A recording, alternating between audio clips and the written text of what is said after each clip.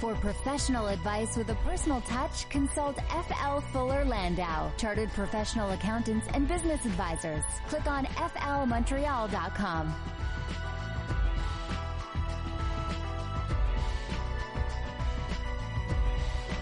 Good evening. Welcome to today's Entrepreneur, presented by FL Montreal, a program about the entrepreneurial spirit that drives Quebec business. My name is Dan Delmar, and sitting in for Josh Miller from FL Montreal is Michael Newton. Welcome back, Michael. Hey, Dan. How you doing? Good. How are you? Good, thanks. Josh is in Hong Kong for his, I guess, semi-annual trip now. He goes a couple times a year. Yeah, I think he is supposed to be going for business, but every second trip he goes, I'm not so sure. So, yeah, he's over in the Far East right now. He spent some time on the beach. I saw that in Thailand as well. So apparently so. Yes, that was all business. He'll be back. He'll be back next week. Exactly. And so, Michael, let's hit some entrepreneurial news and notes before we get to our guests, Joe Bigio and Pierre Lemoine of Quovim C3. They do communications and contact center software, and they recently merged a few years ago. So we'll talk about that and related issues.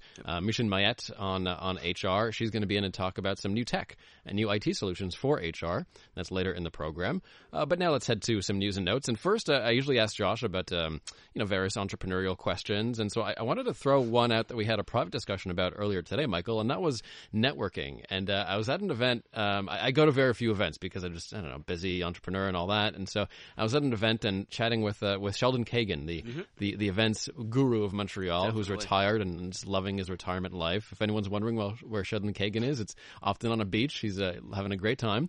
And so he was saying a couple of points of advice that he gave me for business networking was, first of all, put some time and effort into LinkedIn, and also going to the events. And I was saying, like, I'm just not good. I'm not a schmoozer like Sheldon and many business people are. So what advice do you have for the introverted business person? Well, shockingly, that's me. I mean, over the years, the reality of wanting to go out and shake hands and network like a politician has really not been my strength. I happen to be very lucky and have a number of partners who we complement each other very well, Josh being one of them, who just loves to go out and socialize and network. And if he wasn't married, he'd probably be out 8 nights a week. I, on the other hand, am a little more reserved and a little better on the one-on-ones. So I spend a lot of time in very much smaller groups, either in lunches 4 or 5 times a week, being out. I also do a lot of involvement within charities and groups within the city, so sitting on charitable committees as chair or vice chair. And I have to tell you that there's a lot of networking that goes on in those opportunities as well. I find it a much more fluid, much easier way to start a conversation. There are a lot of people that swear by the networking events. I think it depends on your personality. I think you have to look at what drives you and what is the most comfort. I mean, if you walk into an event and you don't want to be there, trust me, everybody's going to notice. So, you don't want to walk in and be the wallflower, like a high school dance, waiting for somebody to ask you to dance. Felt that before. Yeah, been there, done that. So, you really have to find that environment that makes you comfortable. I think you need, the LinkedIn is definitely part of it. I think the networking events are definitely part of it. But I think, like everything else, you need a strategic plan in terms of what you feel comfortable going out and doing, because you can waste an awful lot of time doing things that you don't want to be doing with very little outcome. And I really do think you need to take a step back at these things and look.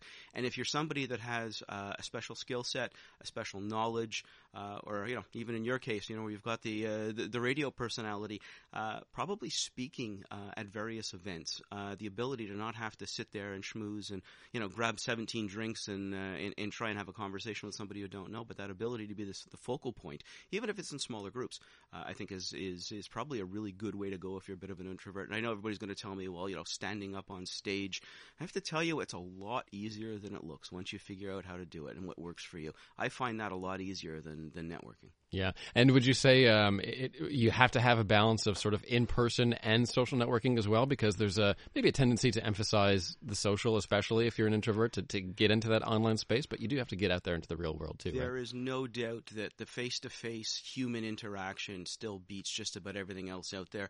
The advantage of social media and the online presence is this ability to mass market yourself, be in a lot of places all at once. But let's face it, if you're in any kind of service business, any kind of environment where, you need to build trust, you need to build a relationship, you can't do that online. You do have to find a way to be out there. Some news now, this from the Financial Post. The one big way small businesses can do better than the big guys, and their secret to success is hiring more millennials. Do you think that is something that businesses just have to do, just get more millennial perspectives in their organizations? I don't think we have enough time and a bottle of scotch to have that conversation.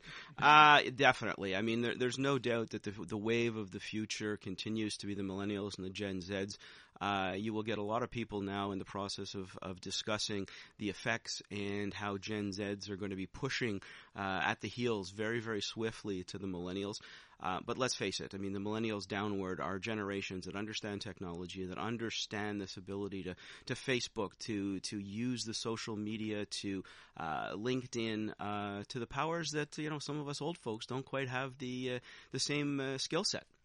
And in terms of one aspect I've noticed about this trend is that, and perhaps I'm wrong, but it seems that boomers are a little bit slow to hand over the reins. And is that my impression, or am I just kind of a bitter millennial? No, I would say it's definitely the case. I think there's a number of reasons behind it. I think every generation feels it knows more than the previous the new generation.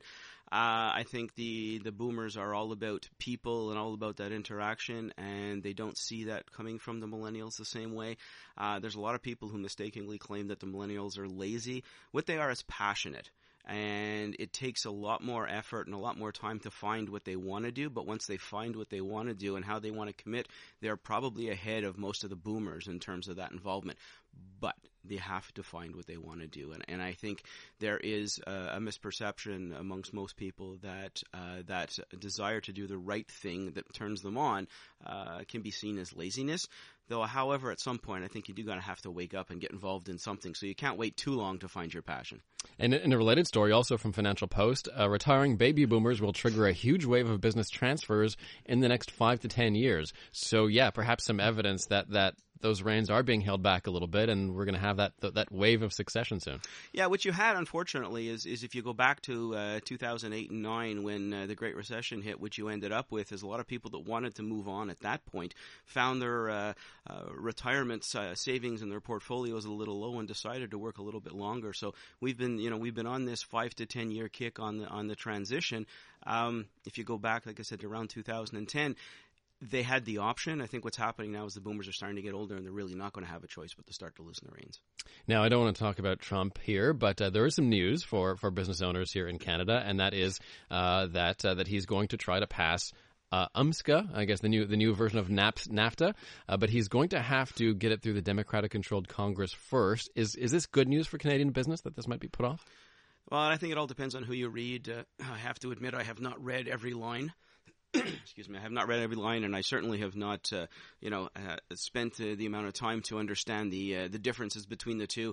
You'll excuse the pun, but a lot of people call this just a trumped-up version of NAFTA. There are some advantages to it. There are some, pitfalls to it. I think like everything else that Trump does, it's really about putting his fingerprint on things. And I think at the end of the day, he's making a much bigger event out of all of this. He promised he would make some changes. I think this is a little bit of smoke and mirrors at the end of the day. Will there be some negatives? Of course. Somebody always gets hurt in a trade deal, so there's no doubt. And, but no matter what happens, Trump's going to come out, in his mind, smelling like roses. Are you hearing a lot of concern from your clients that do a lot of business with the States? The biggest issues really are the tariffs that have been put in place and the effects on things like steel.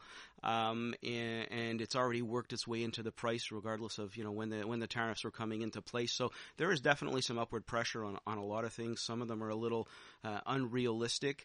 I know that how quickly they get put into place and how realistic they are on a long-term basis, I guess, depends on how firm, I guess, everybody wants to hold. But there are some people with concerns. By and large, I think most of the smaller businesses are not seeing massive concerns at this point. Today's Entrepreneur on CJAD 800. Up next, we're going to get to our profiles, Joe Bigio and Pierre Lemoine of Quovim C3. They do communications and contact center software, including something you might be familiar with from the city of Montreal. So we'll get to Joe and Pierre coming up in just a little bit.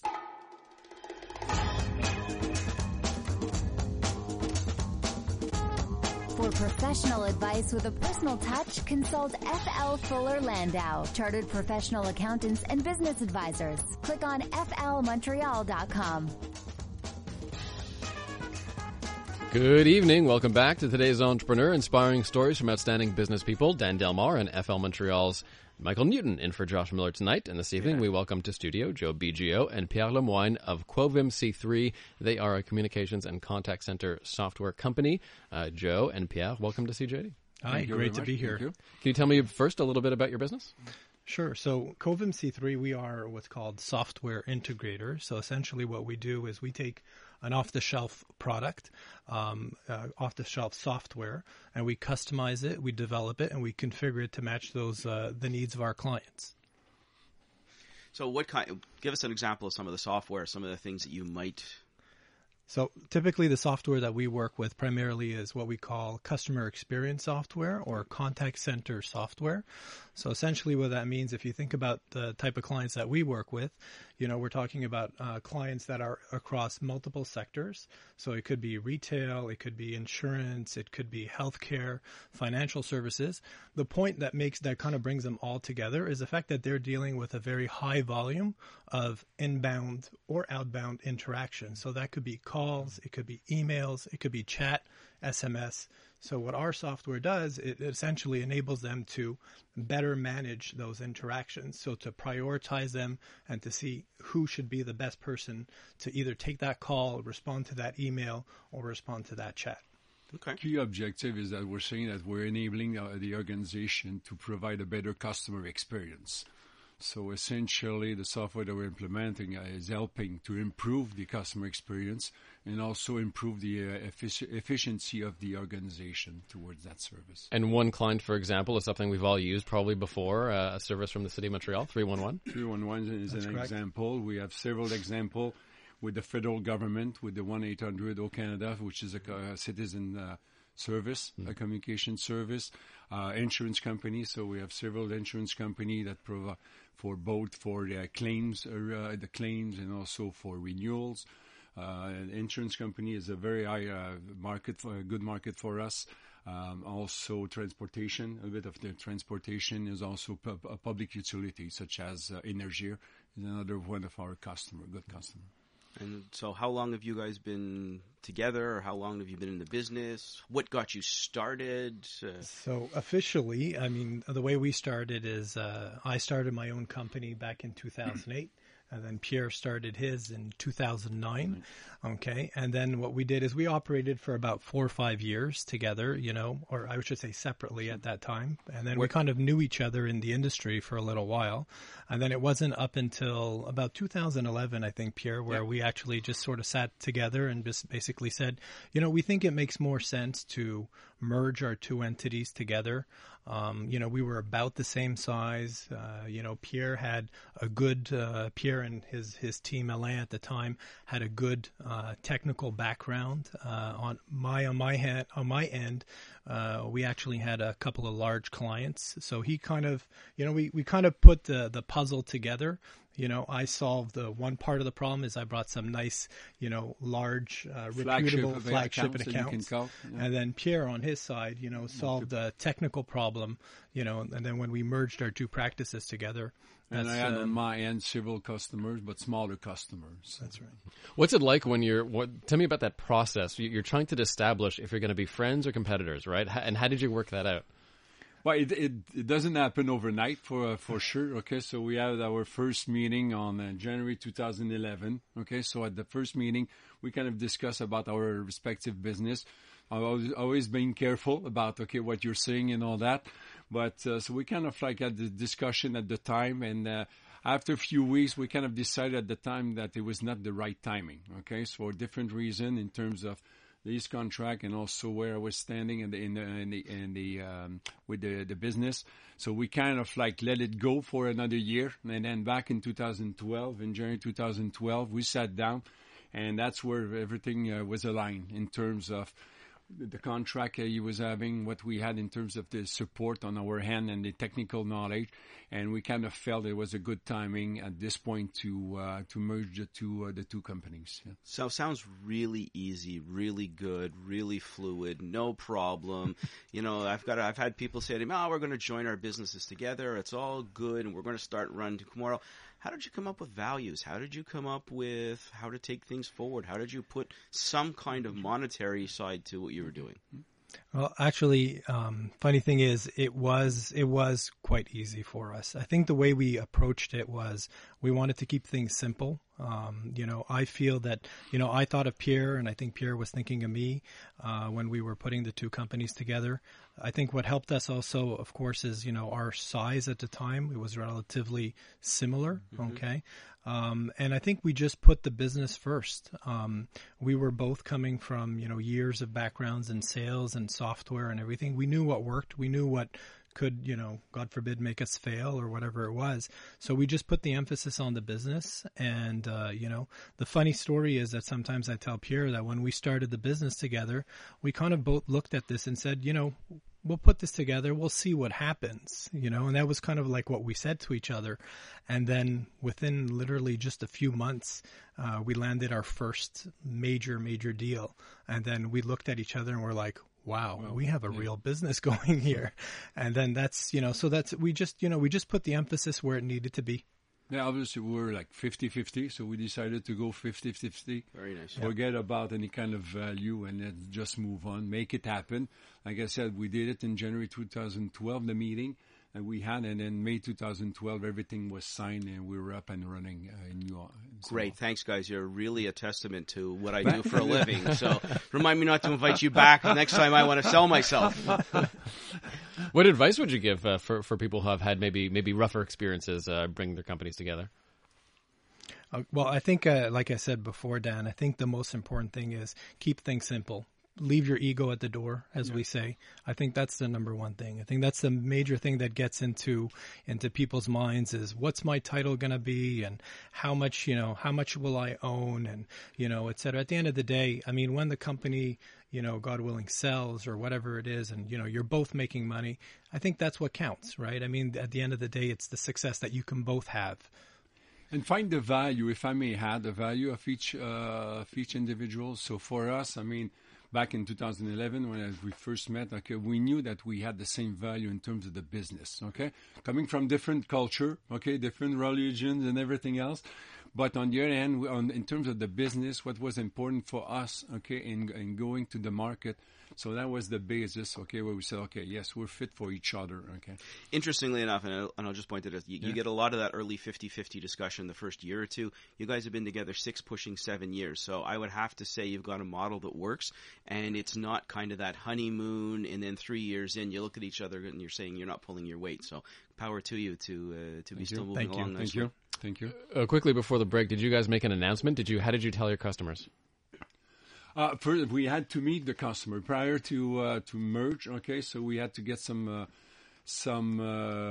agreement. Okay, with some existing customers, especially on Joe's sites. So there was also some of the condition at the time where we had to meet the customer, agree. Okay, on the continuity of the contracts that we both had.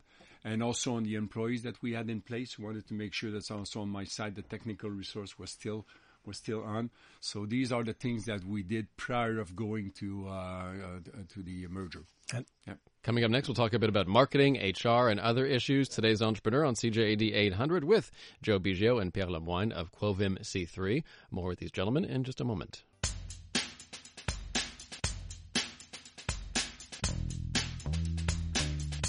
For professional advice with a personal touch, consult FL Fuller Landau, Chartered Professional Accountants and Business Advisors. Click on flmontreal.com. Welcome back to today's Entrepreneur, a program about the entrepreneurial spirit that drives Quebec business. My name is Dan Delmar, along with FL Montreal's Michael Newton, in for Josh Miller. We'll be back next week on the program. And this evening we're chatting with Joe Bigio and Pierre Lemoine of Quovim C3.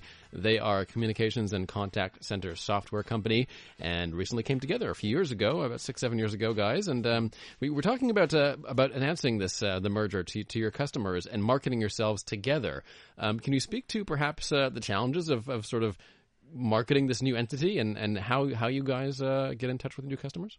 Yeah, sure. So marketing was actually one of the first, I would say, probably big investments that we made within a year or two, even of founding the company. So I think we were still, 4 or 5 employees, and right away, we brought in a marketing manager, part time at the beginning, and that grew to full time today.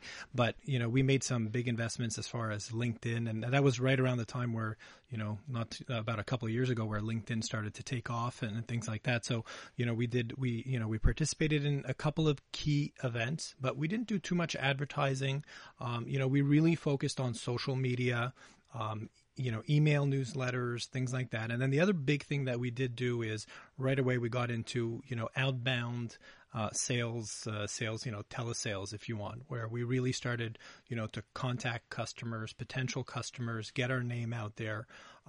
We did everything possible to try and find potential clients, so scraping off of different websites and trade shows and whatever we could do to reach out to potential clients to let them know that we exist. And Pierre, do your styles different in terms of marketing or business development? Do your styles differ? Well, I've been maybe a little bit because I was coming from the call center business. So I was also partnering in another business that we sold to Bell Canada years ago. And coming from that field already, where I spent about 13 years. Okay, so I had some kind of my network, and so I was more located on the Quebec market. So essentially, we started to go over the Quebec market again. Okay, reaching out to the customer. So although I was more on with the large organization, our target market was also the mid-size organizations. So it was kind of a new market for me. But essentially through the contacts, the networks. Okay, so we're talking about events, being part of AQT, Association Québécoise de Technologie, participating in some seminars. So that kind of helped. Techno Montreal as well. So it kind of helped us to position ourselves and get to know on top of the contacts that I had at the time.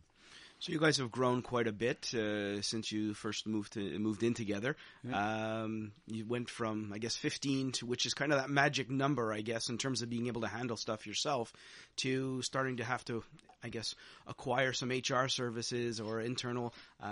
You're up to about 35 people now. Mm-hmm. You did an acquisition back in August that brought in a few more people on board. Maybe give us just a little bit of an idea of how the growth, some of the good and the bad that came with the people management skills.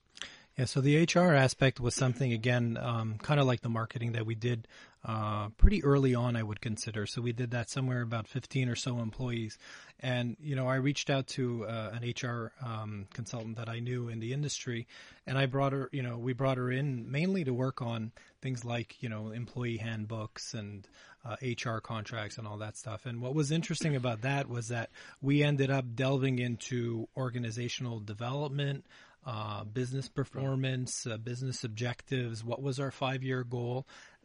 This was stuff that we did early on when, with Techno Montreal and a couple of other organizations that we worked with. But, she brought us, I would say, to probably another level of detail where we really had to really think hard. And, it was a lot of workshops, a lot of hours where we sat down together and we said, well, where do we want to be in, 1, 2, 5 years from now? I think part of it is also the recognition that your time is better spent elsewhere, and it doesn't mean ignoring the people that work with you, but it means leading them in a strategic environment that is not necessarily handling some of the base HR issues. That is definitely not your skill set. Found it interesting. You acquired a firm in August. So when you decided to go that route, what were you looking for? Were you looking for this obviously from a strategic perspective, but in what form? Like, what were you trying to accomplish, and what was your goal? Well, the important thing about this acquisition that we did, although it was small, it was maybe a little bit strategic for us in the sense that, it allowed us to get into a space that is becoming more and more important for our industry. So it's really what we call the customer experience. So it's really sitting with our clients and understanding what we call the happy journey of a client when they contact you, when they call you. What's a good customer experience? And in fact, that's part of our, our mission and our vision is that we view ourselves as a company that can enable companies to create memorable interactions. So we're really just an enabler. At the end of the day, it's our customers that are going to create that memorable experience, but we're really there just to, provide them with the tools that they need to make that experience happen. For most people, calling a call center is unpleasant. How do you guys transform that? And what strategies do you help implement companies who want to make the process less painful? That's a great question because, a lot of times we'll get questions like, oh, we could do speech, where we do a speech recognition. So that's where we really sit down with our customers and we look at, what is that high volume of calls? What's repetitive? What can we automate? So we look at all facets. We look at marketing, what could be done on the website, that could perhaps deflect some calls. We have a great success story of one of our clients that literally took call volume for their technical support department, dropped it down by 80%, simply by deploying what you call basically a portal for their own customers that would have FAQs combined with chat.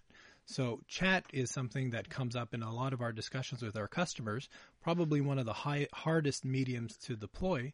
But this particular client, because they combine chat with FAQs, actually were able to reduce that call volume and got great feedback from their end customers. So you're providing the software and the support that creates this online. Correct. The services, the software, the consulting, everything that goes into it from the very beginning. So we'll take the customers kind of what we call their call flows, their call menus and all of that, and we'll look at how we can optimize that customer experience. We look at what their SLAs are, what their service level objectives are. We look at where do they want to be? How do they define a memorable customer experience? And that's what we'll try to work on and try and build that into the technology that we deploy. And with this acquisition, just going back to the acquisition, when you looked at before the technology, you have the processes, okay, and you have the people, resources, and then the technology that support that.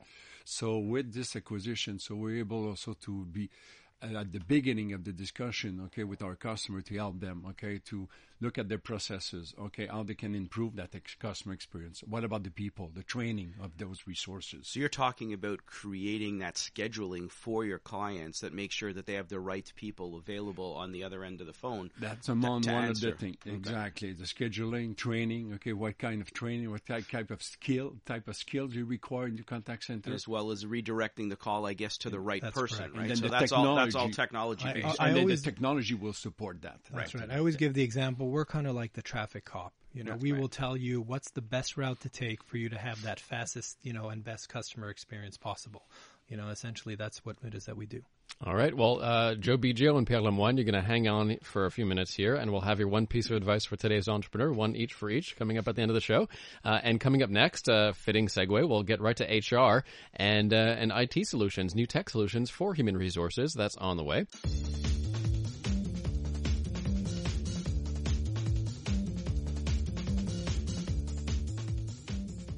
For professional advice with a personal touch, consult FL Fuller Landau, Chartered Professional Accountants and Business Advisors. Click on flmontreal.com.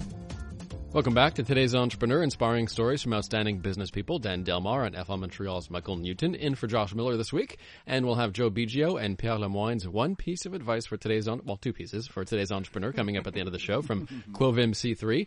But first, we bring back our HR specialist from FL, Micheline Mayette. Welcome back, Micheline. Hi, Dan. So we just finished the discussion about acquisitions and HR and all of that. And I want to talk about some cool tech as it applies to your industry. And for the longest time, you kind of worked on very subjective human impressions, right, in HR, but that's changing. Yeah, it definitely is. I mean, most areas of a business today use a computer, use some kind of technology. I mean, there's not very many companies anymore that are still doing accounting, all of their accounting in Excel. So I think HR is probably one of the last sectors of a business to get technology. It's being used mainly by bigger companies, but today there's so many more affordable softwares available for small, medium-sized business. And with this new model of, you pay a certain amount of dollars per employee per month, that it's really easy to use it even in smaller entrepreneurial businesses. So what kind of software, what are you replacing with the software? Are you talking about managing employee files? Are you talking about hiring? Yeah, I mean, it really could cover all aspects. I mean, there's some less sophisticated to very sophisticated softwares available. A lot of the administrative functions can be replaced by software today. So a lot of all the paperwork to get an employee onboarded, for example, it can all be done automatically through a workflow. Another thing that's very popular is for recruitment. It's very hard sometimes to manage all of the candidates that we're receiving through all these different platforms. So today, they call it an applicant tracking system, an ATS. Companies can use that also to manage the recruitment process. So right now, a lot of it is more of a database, if you will, you can search. But that's an area where, if you look at AI, there's some AI applications that are starting. It's really on the cutting edge at this point. So it's not something that's very, not a lot of companies are using it right now, if any, but it's something that's on the brink of happening. A lot of recruiters, I think, are using the AI process in order to scale down and narrow down the process for some of their clients. Mm-hmm. But yeah, I don't think there's a lot of, certainly the smaller businesses, not using AI to go out to market to hire. Yeah, no, for sure. So, I mean, there's sometimes like LinkedIn, for example, will propose, a top 50 candidates based on your profile. But there's some technology where the first interviews can even be done through webcam, where the webcam can have some, recognition of whether people are lying or not. So it can even get to that point. I think one of the things that we really have to be careful with is some ethical issues that could come with it. Because a lot of these softwares, are looking for certain words or language. So sometimes it can actually eliminate candidates of a certain ethnicity. It can eliminate women from certain positions. So there's a lot of ethical issues when looking at this. When it comes to the interview process, have we outsourced that to AI yet, like a first round interview, or that was being done by bots yet? Not that much. Sometimes you can have initial questions that would be, could be asked through a software, so candidates could answer the questions. The softwares can recognize certain words, maybe keywords that they're looking for. But again, I mean, the ones that are actually doing the first interview, it's very rare at this point, but it is out there though. There are companies that are using it, just it's not very common. So what are you seeing when you sit down to do, you go through the exercise where they acquired a business and you're starting to look at dealing with the HR component of a due diligence. Is there anything yet that we're finding ourselves in the software component side, or is this still kind of the manual, laborious process of sitting down to try and link two businesses together? It depends if they already have software, but softwares today can even do, you can do workforce planning through a lot of these softwares. A lot of them have predictive analytics. So, when you're getting dashboards in HR, you can even get a dashboard of which employees are likely to leave your company and resign so that you can take actions with the appropriate people. What have you found any interesting technological advancements in terms of recruiting, perhaps optimizing websites to favor certain applicants submitting their CVs? Today I think that's the hardest question is how do you get people to actually apply for jobs, right? So a lot of it's through social media. That's the main thing today. I work on recruitment. The team works on recruitment. And the biggest problem is actually not even managing applicants today. It's really how to attract people to your company. So a lot of it is through social media. A lot of it is through how do you advertise the company through the website. So the first thing a candidate's going to go do is go see your website, go see your LinkedIn or your Facebook.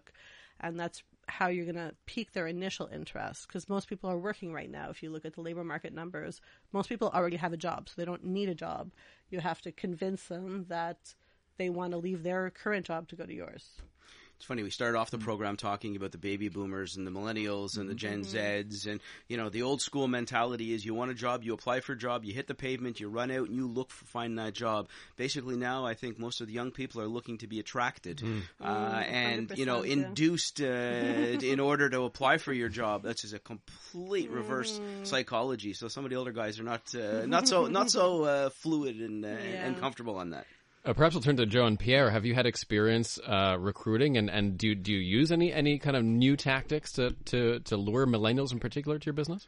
But we started, as a matter of fact, last week where we did an open house last week, where we send We send message to different universities, and also contact that we made over the years. And we had an open house at the office where most of our employees were there.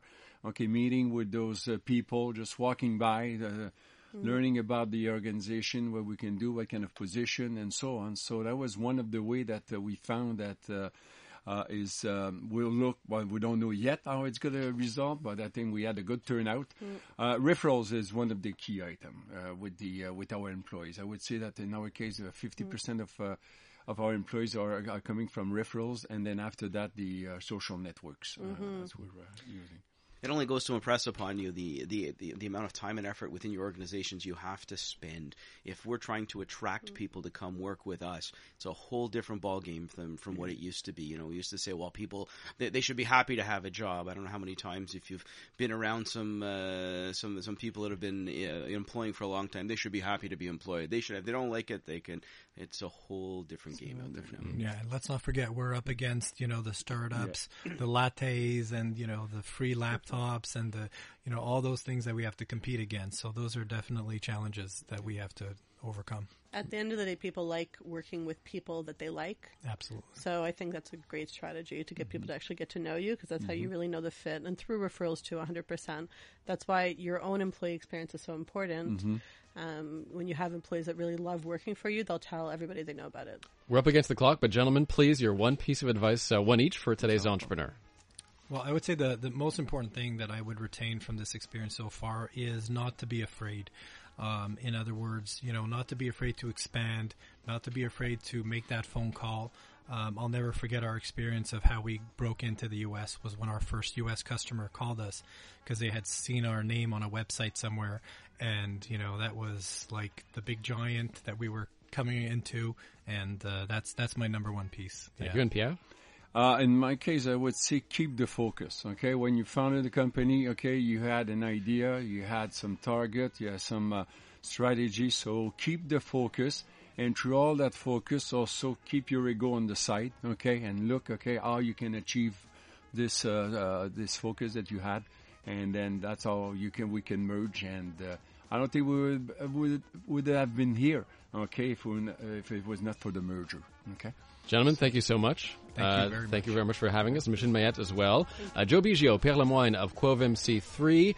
And Michael, thank you for being here. Always a pleasure, Dan. Take care. And back next week, Monday nights at 7. And next week, we'll get into real estate with Tyden. Good evening.